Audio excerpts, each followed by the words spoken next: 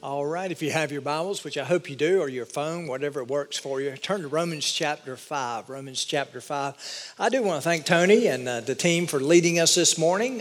Many of you know that many are out because Beach House is getting ready to start up today. There'll be we're kind of displaced for about the next couple weeks, and so this week the middle school's going. Next week the high school will go, and I hope you'll make it a matter of prayer, praying for those groups that are going down. Well, today we're continuing the series, Ripe. And of course, the reason we've entitled it Ripe is because it's the whole idea of growing to maturity. That's what we're looking at. Certain things in our lives that grow us to maturity. It's also the idea of maturing. And we find in Galatians chapter 5, there's talk of fruit there. And we find that those are the things that need to be ripened in us. So Galatians 5 says, but the fruit of the Spirit is love, joy, peace. Last week we looked at long suffering. Today we're going to look at kindness, goodness, faithfulness, gentleness, and self-control. Now when it comes to kindness, even the world has picked up on this whole idea of kindness. When it comes to that, there's actually a website. I found it actually this weekend. It's called Random Acts of Kindness website. Their motto is inspiring a culture of kindness in schools, in homes, and in communities. And on the website, they actually have ideas of how you can give random acts of kindness. It's a very interesting website, and they kind of give you ideas on how you can display kindness. I even found it interesting that they even have a part of the website is designated to showing you kindness trips that you can take. I guess the same way we would do mission trips, I guess. But it's full of information that can actually, I believe, can be a help. There are even random acts of kindness days. How many of you are aware of that? That there's actually days dedicated? A couple of you do, but worldwide that day is November 13th, and here in the U.S. It's February 17th is where it falls. So it's very interesting how this whole idea of kindness, even the world's picked up on that whole idea. Now, John Wesley, who was an early church father, had this poem, which was his rule for life. And here's what he says. This is how he conducted his life. Do all the kindness you can, by all the means that you can, in all the ways that you can, in all the places that you can, at all the times that you can, to all the people that you can, as long as you can. Now, how many of you would think that it would be pretty refreshing to hang out with someone who every day that's what they're trying to do, is to be kind in these ways? I mean, that would be pretty refreshing to hang out with that. So this morning, what I want to do is I want us to look at what the Bible has to say about this whole idea of kindness. So look at the introduction. The Old Testament word for kindness literally means to bow one's head. To bow one's head. And basically it's a whole idea of treating another courteously and appropriately. The New Testament word for kindness refers to goodness of heart. Now, from these definitions, we find that kindness deals with both matters of the head and also the heart. Back on your outline, kindness is being aware of how another person feels, then considering those feelings and adapting our attitude, words, and behaviors accordingly. So here's the question. So why do we not find more kindness in our surroundings or in our environment? Why is it that everywhere we go, we tend many times not to find it? Well, let me tell you this about kindness. Kindness takes time. Are you aware of that? You have to literally, when it comes to showing kindness, to demonstrate kindness, you can't be real busy. You can't be in your own busy world, doing your own little thing, going all over the place, because that doesn't give time for kindness to actually take place. And so I want to ask you a question. When people think of you, do they think of kindness? So look on your outline. The first thing we see there is experiencing kindness. I believe for many of us, for us to purely or to totally understand what kindness is, we need to experience it. Now, do you realize that God himself is kind to people? Whether they are saints or sinners, whether they deserve his kindness or not, God is kind. And do you know why God is kind? Because it's in his nature to be kind. It's part of who he is. So look on your outline. God demonstrated his kindness by sending his son. By sending his son. In Romans chapter 5, verses 6 through 11, you have one of the most beautiful passages in all the Bible. It says in verse 6, "For when we were still without strength," that means we were weak to the point we couldn't do anything about our condition, "in due time Christ died for the ungodly." Now, I know we don't like to think of ourselves this way, but before we came to Christ, before we received him, the Bible called us ungodly. It goes on and says in verse 7, "For scarcely for a righteous man will one die, yet perhaps for a good man someone would even dare to die. But God demonstrates his own love towards us in that while we were still sinners, Christ died for us." When it says that while we were still sinners, it may have well have said while we were still an offense to God, Christ reached out to us. It goes on and says in verse 9, "Much more then, having now been justified by his blood and shall be saved from wrath through him, for if when we were enemies we were reconciled to God through the death of his son, much more having been reconciled, we shall be saved by his life. And not only that, but we also rejoice in God through our Lord Jesus Christ, through whom we have now received the reconciliation." So think of this, y'all. It was when you think about it, it was God's love that reached out to us. It wasn't only his love, it was his kindness that reached out to us. His love for us is directed by his kindness towards us. Next, God demonstrated his kindness by saving a sinner. By saving a sinner, specifically us. If you know him, he saved you. God showed his kindness to us and while we were sinners. In fact, listen, it is not the wrath of God that draws man to his kindness. It's not his wrath. A lot of people think, well, if you just show the threat of God's wrath, then people will be drawn to him. The Bible literally says it's his kindness in which brings about repentance in a person's life. And we see that through Scripture.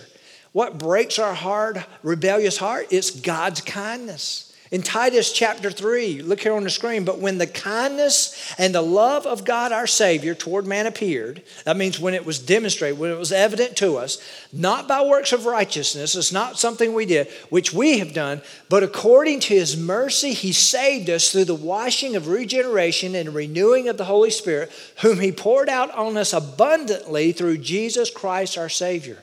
Now when you look at this passage, where did it all begin? Where did it all begin? It began when the kindness of God and his love was extended to us. That's what brought about the change in our life. The fact that we are saved is God demonstrating his loving kindness to us. Thirdly, God demonstrated his kindness by securing a saint, by securing us. Have you experienced the kindness of God in salvation? Now I want you to think of this. What does salvation really give us? What does it entail? Well, it entails the fact that God extended his mercy. He extended his grace. We know he extended his loving kindness. But he also extended his forgiveness to us, which is a big deal. I want you to turn to Ephesians chapter 2. I want you to see something there concerning his kindness. Now, do you realize that when you become a child of God, that you experience the fruit of the Spirit demonstrated by God? So when you go to Galatians chapter 5 and you read these 9 spirit fruit, love, joy, peace, long-suffering like we saw last week, or patience. Today we're looking at kindness and then goodness and all those other. Here's what you need to understand. God displayed them towards us, and now he wants them to be demonstrated through us. But he did that by securing us with those things that he brought into our lives. Love, joy, peace, long-suffering, kindness, and goodness.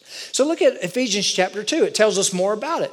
In verse 4 it says, "But God, who is rich in mercy, because of his great love which he loved us, even when we were dead in trespasses, he made us alive together with Christ." Here it is. "By grace you have been saved, and raised us up together, and made us to sit in the heavenly places in Christ Jesus, that in the ages to come he might show the exceeding riches of his grace," here it is, "in his kindness towards us in Christ Jesus."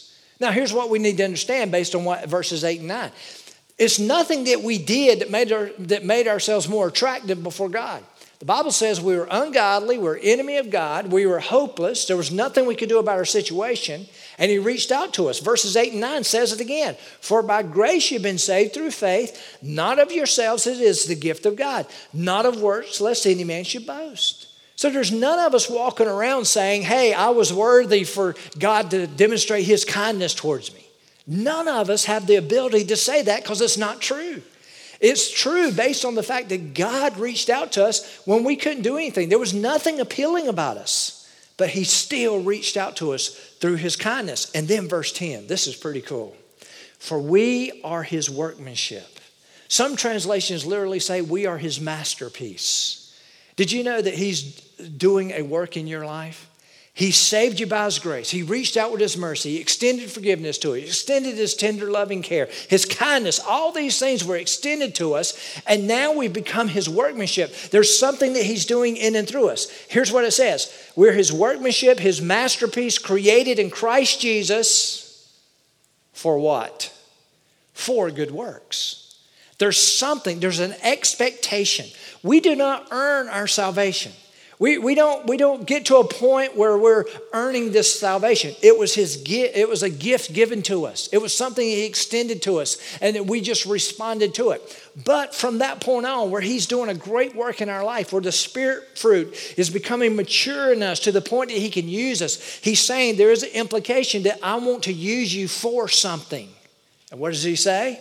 For good works, which God prepared before him that we should walk in them. Do you realize that there's an expectation that God has of you? And it is for you to do good works. Guess where I believe every bit of this stems? Me personally, I believe it all stems from the Spirit fruit. Peace, love, joy, goodness, self-control, the patience, all those things come with it. So, the things Jesus reached out to us with needs to be demonstrated through our lives. Let me give you an example. Love, joy, and peace, I believe, are inward manifestations. These are things that he's ripening within us. When we have love in our heart, peace in our heart, and we have that whole idea of joy in our heart, it produces an outward manifestation, which I believe is the long-suffering, which we would call patience, but it's also the kindness. You see, the kindness originates and is produced through what Christ did on our behalf, but it's also produced through the whole idea that love, joy, and peace is an inward manifestation of who we are. It becomes a part of who we are. And the rest are the outflow. Now, look on your outline. Now that we've experienced kindness, we need to express kindness. And so here, look on your outline. We see the details. What does it look like? Now, if someone were to come to me and say, hey, tell me one chapter in the Bible that tells me what my life needs to look like, that tells me what I need to be about, I would direct them to Romans chapter 12. It's very important. In the middle of that chapter, here's what we find that Paul tells us. Here's the details of kindness. Romans 12:10, look here. Be kindly affectionate to one another with brotherly love, in honor, giving preference to one another. Y'all, this is the extension. This is the details of kindness, the brotherly love, the reaching out. So we not only have the details, look on your outline. I want you to see the demonstration of kindness. Kindness cannot be seen unless it's demonstrated. It has to be demonstrated for it to be seen. That's what Christ did on our behalf. He demonstrated it, and that while we were still sinners, he died for us. He made a way of preparation for us to come to him. Now, there are three people in Scripture that I believe demonstrate kindness. The first one, look on your outline, is Joseph of the Old Testament. Now, it's very interesting that we mentioned Joseph last week when we were talking about long-suffering. But now we're getting ready to mention him again in the context of kindness. Now, let me tell you a little bit about Joseph. Did you know that 1/4 or 25% of the first book of the Bible, the book of Genesis, is dedicated to his story? How many of you find that amazing? You got all this talk about everything, how the world was created, how judgment came to mankind. You got the talk of Abraham. You got the talk of Isaac. You got all these patriarchs mentioned.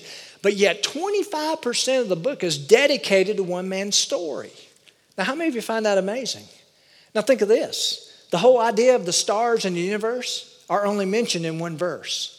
Yet 25% of the book is dedicated to this guy. Now, here's what you'll find amazing. Did you know that Joseph is not in the Messianic lineage? He's not Jesus' great-great-great-great-great-great-grandfather. It would make sense if he was, because there would be so much dedicated to him, but he's not even in the Messianic lineage. So why? Why is 25% dedicated to him? Here's why. This is the reason I believe. Because he looks more like Christ than I believe any other Old Testament character in the Bible. He looks just like him. I mean, he was wronged, yet he extended mercy. He was wronged and he extended grace. He was wronged and he was patient. He was wronged and he extended kindness. Turn to Genesis chapter 45. I want you to see his story. I want you to see it for yourself. It's pretty astounding when you look at it. Now, if anybody had a right to be unkind, it would have been Joseph. I mean, he was done wrong. His brothers sold him into slavery. We saw that last week. He was falsely accused by his boss's wife. Remember that whole story? As a result of that, he was placed in prison. Some commentators say he was placed in prison 10. Some people say as much as 14 years he was put in prison. And so his brothers who started all his heartache are now visiting him in Egypt needing his help. The reason they need help is because there's a famine in the land. Egypt has the only food supply. If they don't get the help, they're going to die. Okay? And so he's there. Now he's in front of his brothers who sold him out, and the brothers don't recognize him.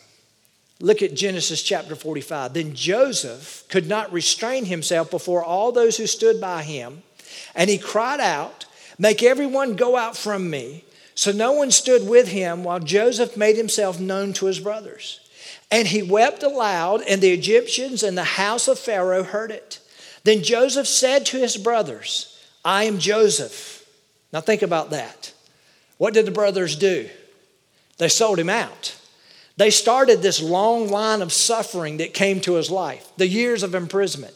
All that started with, took him from his family, a family that loved him dearly. All that was started by then. And then Joseph reveals himself and basically says, "I'm the one you sold out." How many of you, if you're one of those brothers, I mean, you're talking probably the second most powerful man in the world at this time.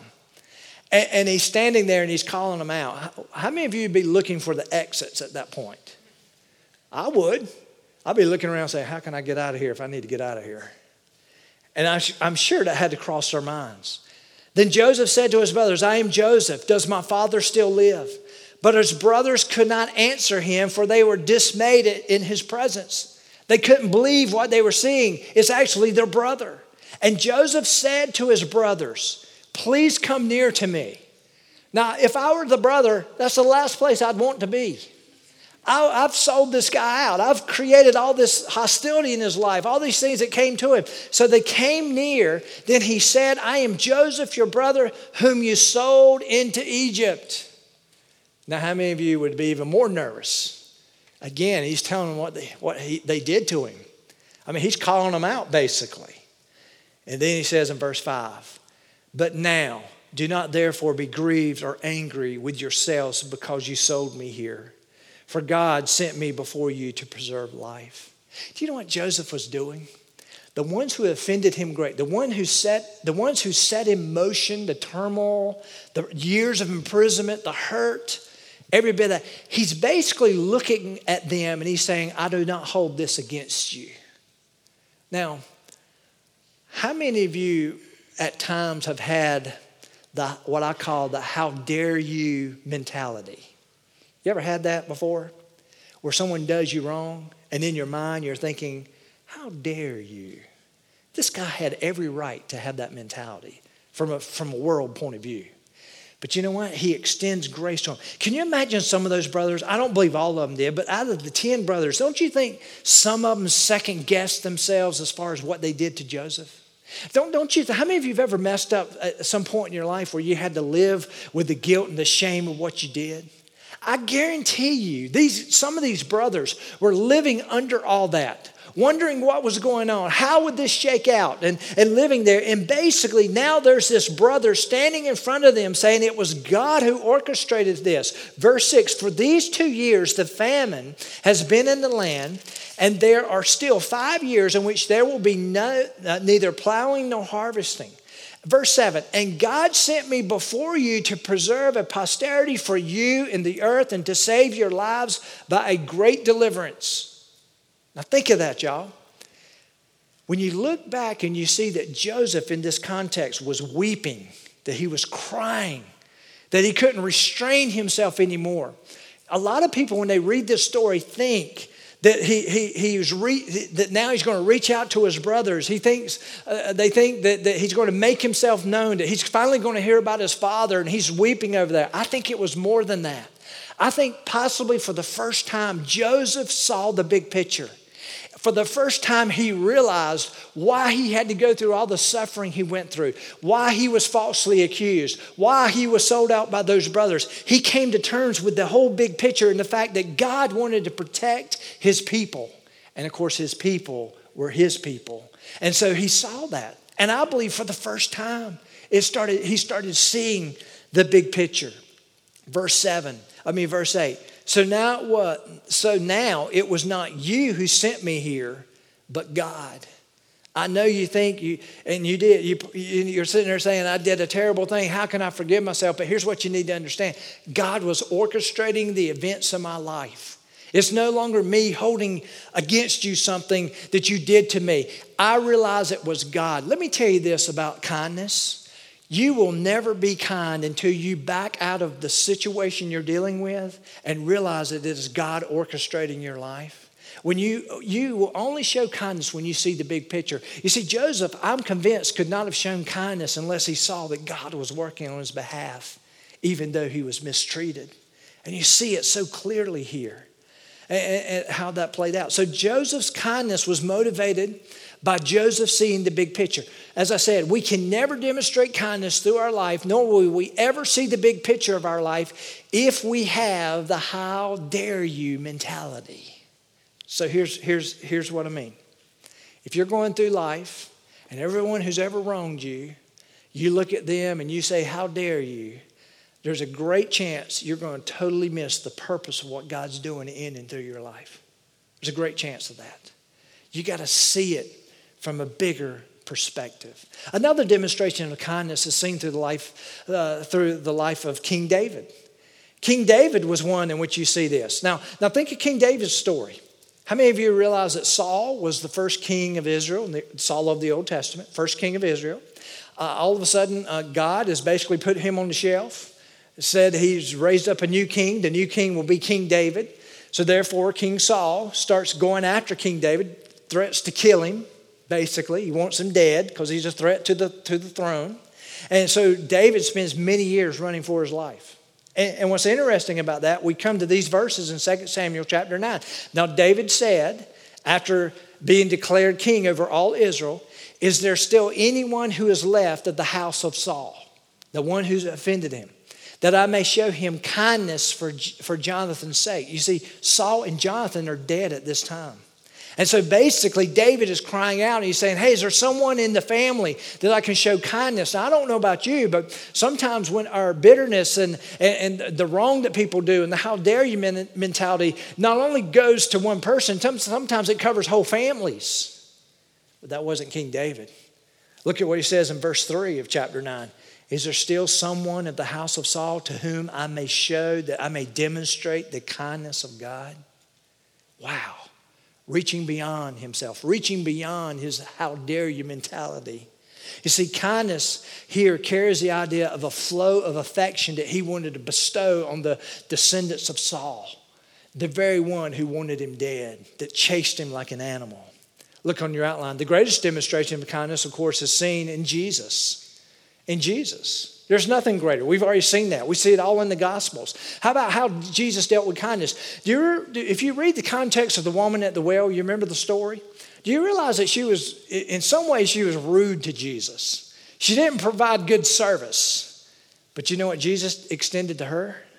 Kindness.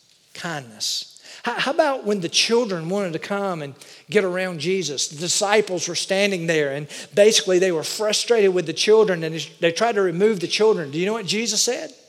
Jesus said, let the little children come unto me. No, leave them alone. He showed kindness to the children. How about the thief on the cross? I mean, Jesus, if he had a how dare you mentality, or he had that whole mentality that it was about him and woe is me and the pity party on the cross and all that, but what did he do? What did he do? He turned to the thief who was next to him and said, to this day, where shall you be? You shall be with me in paradise. Still extending kindness to someone even at his death. You see, Jesus demonstrated kindness. Jesus was never too busy to be kind. Now, let me say this. Have you noticed that kindness is not a problem when things go well? Let me prove it to you. How many of you are hoping to take a vacation this summer? Anybody planning to take a vacation? Most of you in the room. Have you ever been around people getting ready to go on vacation? They are happy people. I'm serious. If you want something from someone, wait until a couple days before they go on vacation. You can get a lot of stuff from people, okay? No, I've never done that, by the way. But anyway, but I'm serious. People, they take on a whole different persona. It's like they feel the relief coming for the vacation and the stress, and they'll be kind to you. They'll do things for you. It's amazing what things do. But what happens when things go really bad? Are you still kind? Some of us, the way we respond to people depends on what's happening within us. Are we in a good mood? Are we doing certain things let's just face it. But do you demonstrate kindness even in troubling situations? You see, that's what gets the world's attention. Anybody can give kindness just before they go on vacation, just before all these wonderful things are to happen to them. But what about when it's troubling? Next, not only do we see the demonstration, but also the demand for kindness. The Bible says in Ephesians chapter 4, he says, be kind to one another, tenderhearted. Do you know what the opposite of tenderhearted is? Hard-hearted. You ever been hard-hearted? If you have a hard heart, you're not going to extend kindness to anyone. So a prerequisite to be kind to one another, you got to be tenderhearted. Here's another one, forgiving one another. You can't hold things against people and be kind to them. You can't do that. We saw that with Joseph's story. And then he says, and he really brings the conviction when he says, even as God in Christ forgave you. You be kind because God extended kindness to you through his son. Not only that, he was tenderhearted towards you. You were an enemy. You were an offense to God, but he wasn't hard-hearted towards you. He was tenderhearted. Not only that, he forgave you. And it all began because he was kind towards us. When God commanded from his word that we are to be kind, he is commanding us to take on his character, become more like him. Listen to the statement. An unkind Christian is a contradiction in terms. And y'all, that is so true. Now, this is not on your outline, but I want to show you something. Scientifically, kindness has benefits. Did you know that? Scientifically, this is not on your outline. This is something I came across. First of all, kindness inspires others to be kind. How many of you ever noticed that? How many of you heard that whole idea, pay it forward? That whole idea? Someone does something kind to you. You know what? Many times that gets our attention and it inspires us to want to extend kindness also. So there's some benefits. Also, did you know that kindness relieves stress? It's proven. They've proved it, that it does. Kindness also fights depression. Did you know that? You know why? Because to be kind, guess what you have to do? You got to look beyond yourself. Many times when we get depressed, we close in on ourselves. Everything becomes more about how things are affecting us, not what we can do. And so there's times, and this is one thing I've learned about my life. When I'm fighting depression, and by the way, I fight it. I really do. I'm not clinically depressed, but I do fight depression. I think many of you do. Do you know that I've lived long enough to realize that if I'll just reach beyond myself, I can turn some of my depression around? If I start making investments in other people, when I extend kindness to someone beyond myself, it's possible. Scientifically, kindness also, this is really cool, builds a platform of communication into another person's life. If you want to speak something into someone's life, do an act of kindness.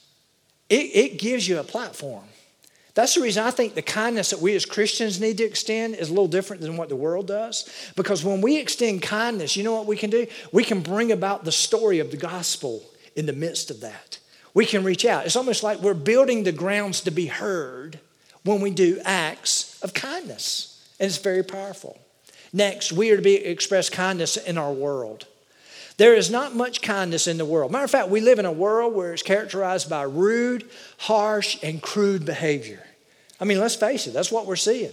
That's what we see with the terrorist attacks. That's what we're seeing in some of the big cities right now. All this rudeness and harshness and crudeness. For many in our society, kindness is thought to be weakness. Simply put, kindness is needed in our society because it has the potential to heal and restore. Kindness can open a door for a positive witness for Christ when all other doors may be closed. Next, we express kindness not only in our world but also in our church. We need to learn to be kind to one another. Did you know there's a lot of fighting done in some churches? Did you know that? Did you know a lot of times it happens in meetings, committee meetings many times? You know where it stems from? From people who disagree. You ever been in a meeting where people disagree? Is there a whole lot of kindness going around in there? No, not normally. That's not normally what comes out. Kindness can ease the pressure of a tense moment. Do you realize that you can disagree? Listen, you can disagree and be kind. Did you know I've met people who are that way? I'm serious. There's people, in my own immaturity, I've done this before where I was not kind in a disagreement. And do you realize I've run up on people over the years who were kind in disagreement? And do you know that it disarms everything that you feel when they act that way? That's the reason I believe that even in churches, that the church basically says its leadership needs to be mature. You know what I think it needs to be? It needs to be ripened in the fruit of the Spirit. Because we got to learn how to, there's times we're going to disagree. And we got to learn how to do it in a kind way. Next, we are to express kindness in our home. In our home. Do you realize that kindness can open doors to our spouse, to our children, even to our parents? Do you know that the Bible says in Ephesians that it tells the fathers not to provoke their children? We're not to provoke them. We are to have a tender heart towards them, to have a kind heart towards them. Theologian Stuart Briscoe wrote in his book, Spirit Life, here's what he said. There is something classy about kindness. How many of you agree with that? It is. There's something classy about it. There is something classy about kindness. When I think of the charming people I know, it is surprising how often I find that the chief of the qualities that make them so is that they are kind. Mark Twain. You ever heard of Mark Twain? Boy, he says something very enlightful. He said this, kindness takes us off the judgment seat and puts us on the mercy seat. He went on to say, kindness is a language which the deaf can hear and the blind can read. And boy, that is so true. Next, we need to be about embracing kindness. We need to embrace it. There's two things I want you to see on your outline. There's a character trait. Look there on your outline, a character trait. The Greek word for kindness is Christos. Christos. But when it comes to kindness, it almost looks like a person. So you have a character trait, but then you have a person. The Greek word for Christ is Christos. So for the Greek word for kindness is Christos, but for Christ, for Jesus, it's Christos. So similar are the words, listen to this, that the early church of the Christian faith, the early years of the Christian faith, pagans confused these words for kindness and Christ. They could not decide if Christianity was a religion based on someone named Christos, Christ, or a religion based on Christos, which is kindness. That's not a bad way to confuse it, is it? But so listen, someone has rightly said, the kingdom of God would grow rapidly if we would just proclaim one with our lips, that being Christ, and demonstrate the other with our lives, that being kindness. So really, when you think about it, when we're going to embrace the whole idea of kindness, we need to embrace a character trait that needs to be found in us, which I would say is a spirit fruit. And we need to also embrace the person of Jesus Christ. Kindness is not a normal trait to the human responsibility or human personality. It is the outflow of love, joy, peace, and long-suffering in our lives. And kindness is a product of the Holy Spirit. So here's the application. Jesus never asked us to be anything that he was not. When you look at the Gospels, you see Jesus was kind. Now, was he firm with some of the religious people? He's very firm when he had to be. But you know something? When you read the Gospels, you see how firm he is with the religious. But let me tell you one thing. There's one thing that you see that stands out is the fact that he was kind. He was kind to people. So here's the question. Are you a kind person? You may be sitting here today and you say, yeah, I think I'm pretty kind. Well, the real question is this: do others think you're kind? Do others think you're kind? You see, when it's all said and done, kindness is a spirit fruit that needs to be ripened in our lives.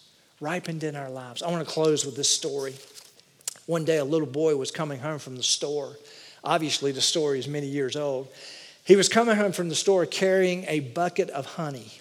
As he walked, he dipped his finger in the honey to taste it. A man watched the boy and chuckled. He said, "Son, what's in the bucket?" "Honey," the boy replied. "Is it sweet?" asked the man. "It sure is," the boy smiled. "How sweet?" asked the man. "Very sweet," replied the boy. "How sweet is very sweet?" the man asked. "Very, very sweet," said the boy. "It's so sweet." "If it's so sweet," the man asked, "why can't you tell me how sweet it is?" In exasperation, the boy finally held the bucket of honey out and said, "Here, mister, taste and see for yourself." Here's what we need to understand. When it comes to the kindness that we see, this is the Lord's invitation to every person to come and experience his kindness. You see, we can talk about it all we want to, but until it's demonstrated, before it's tasted by someone directly, we never really know what it really offers. But the kindness of God can be extended to many people's lives. So here's what I want to challenge you to do. Be kind. Be kind to people. For many of the people, and think of this, there's a lot of people we can't talk to about our faith. There's a lot of people who don't want to hear anything about Jesus. And for those, you know what we need to do? We need to prepare a path. We need to learn to be kind and hopefully use that to reach into their lives with the gospel of Jesus Christ. Would you stand to your feet? Father, we just come to you right now. And Father, I just pray for each of us here in this room. Father, sometimes it's so easy to be kind to those outside our homes. And sometimes we mistreat the very people that we love the most because we don't know how to demonstrate this thing called kindness. But Father, help us as fathers, as husbands, as wives, as mothers, as children, that as it relates to our homes, that our homes will be defined by the kindness that we have for one another. When it comes to our church family, that it will be known for the kindness that we have. When it comes to our very lives, the essence of who we are, that when other people look in, that they see a person who is kind.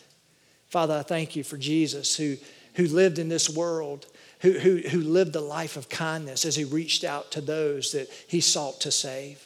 Father, I thank you that you not only have demonstrated that through your Son, but Father, you offered it to us personally.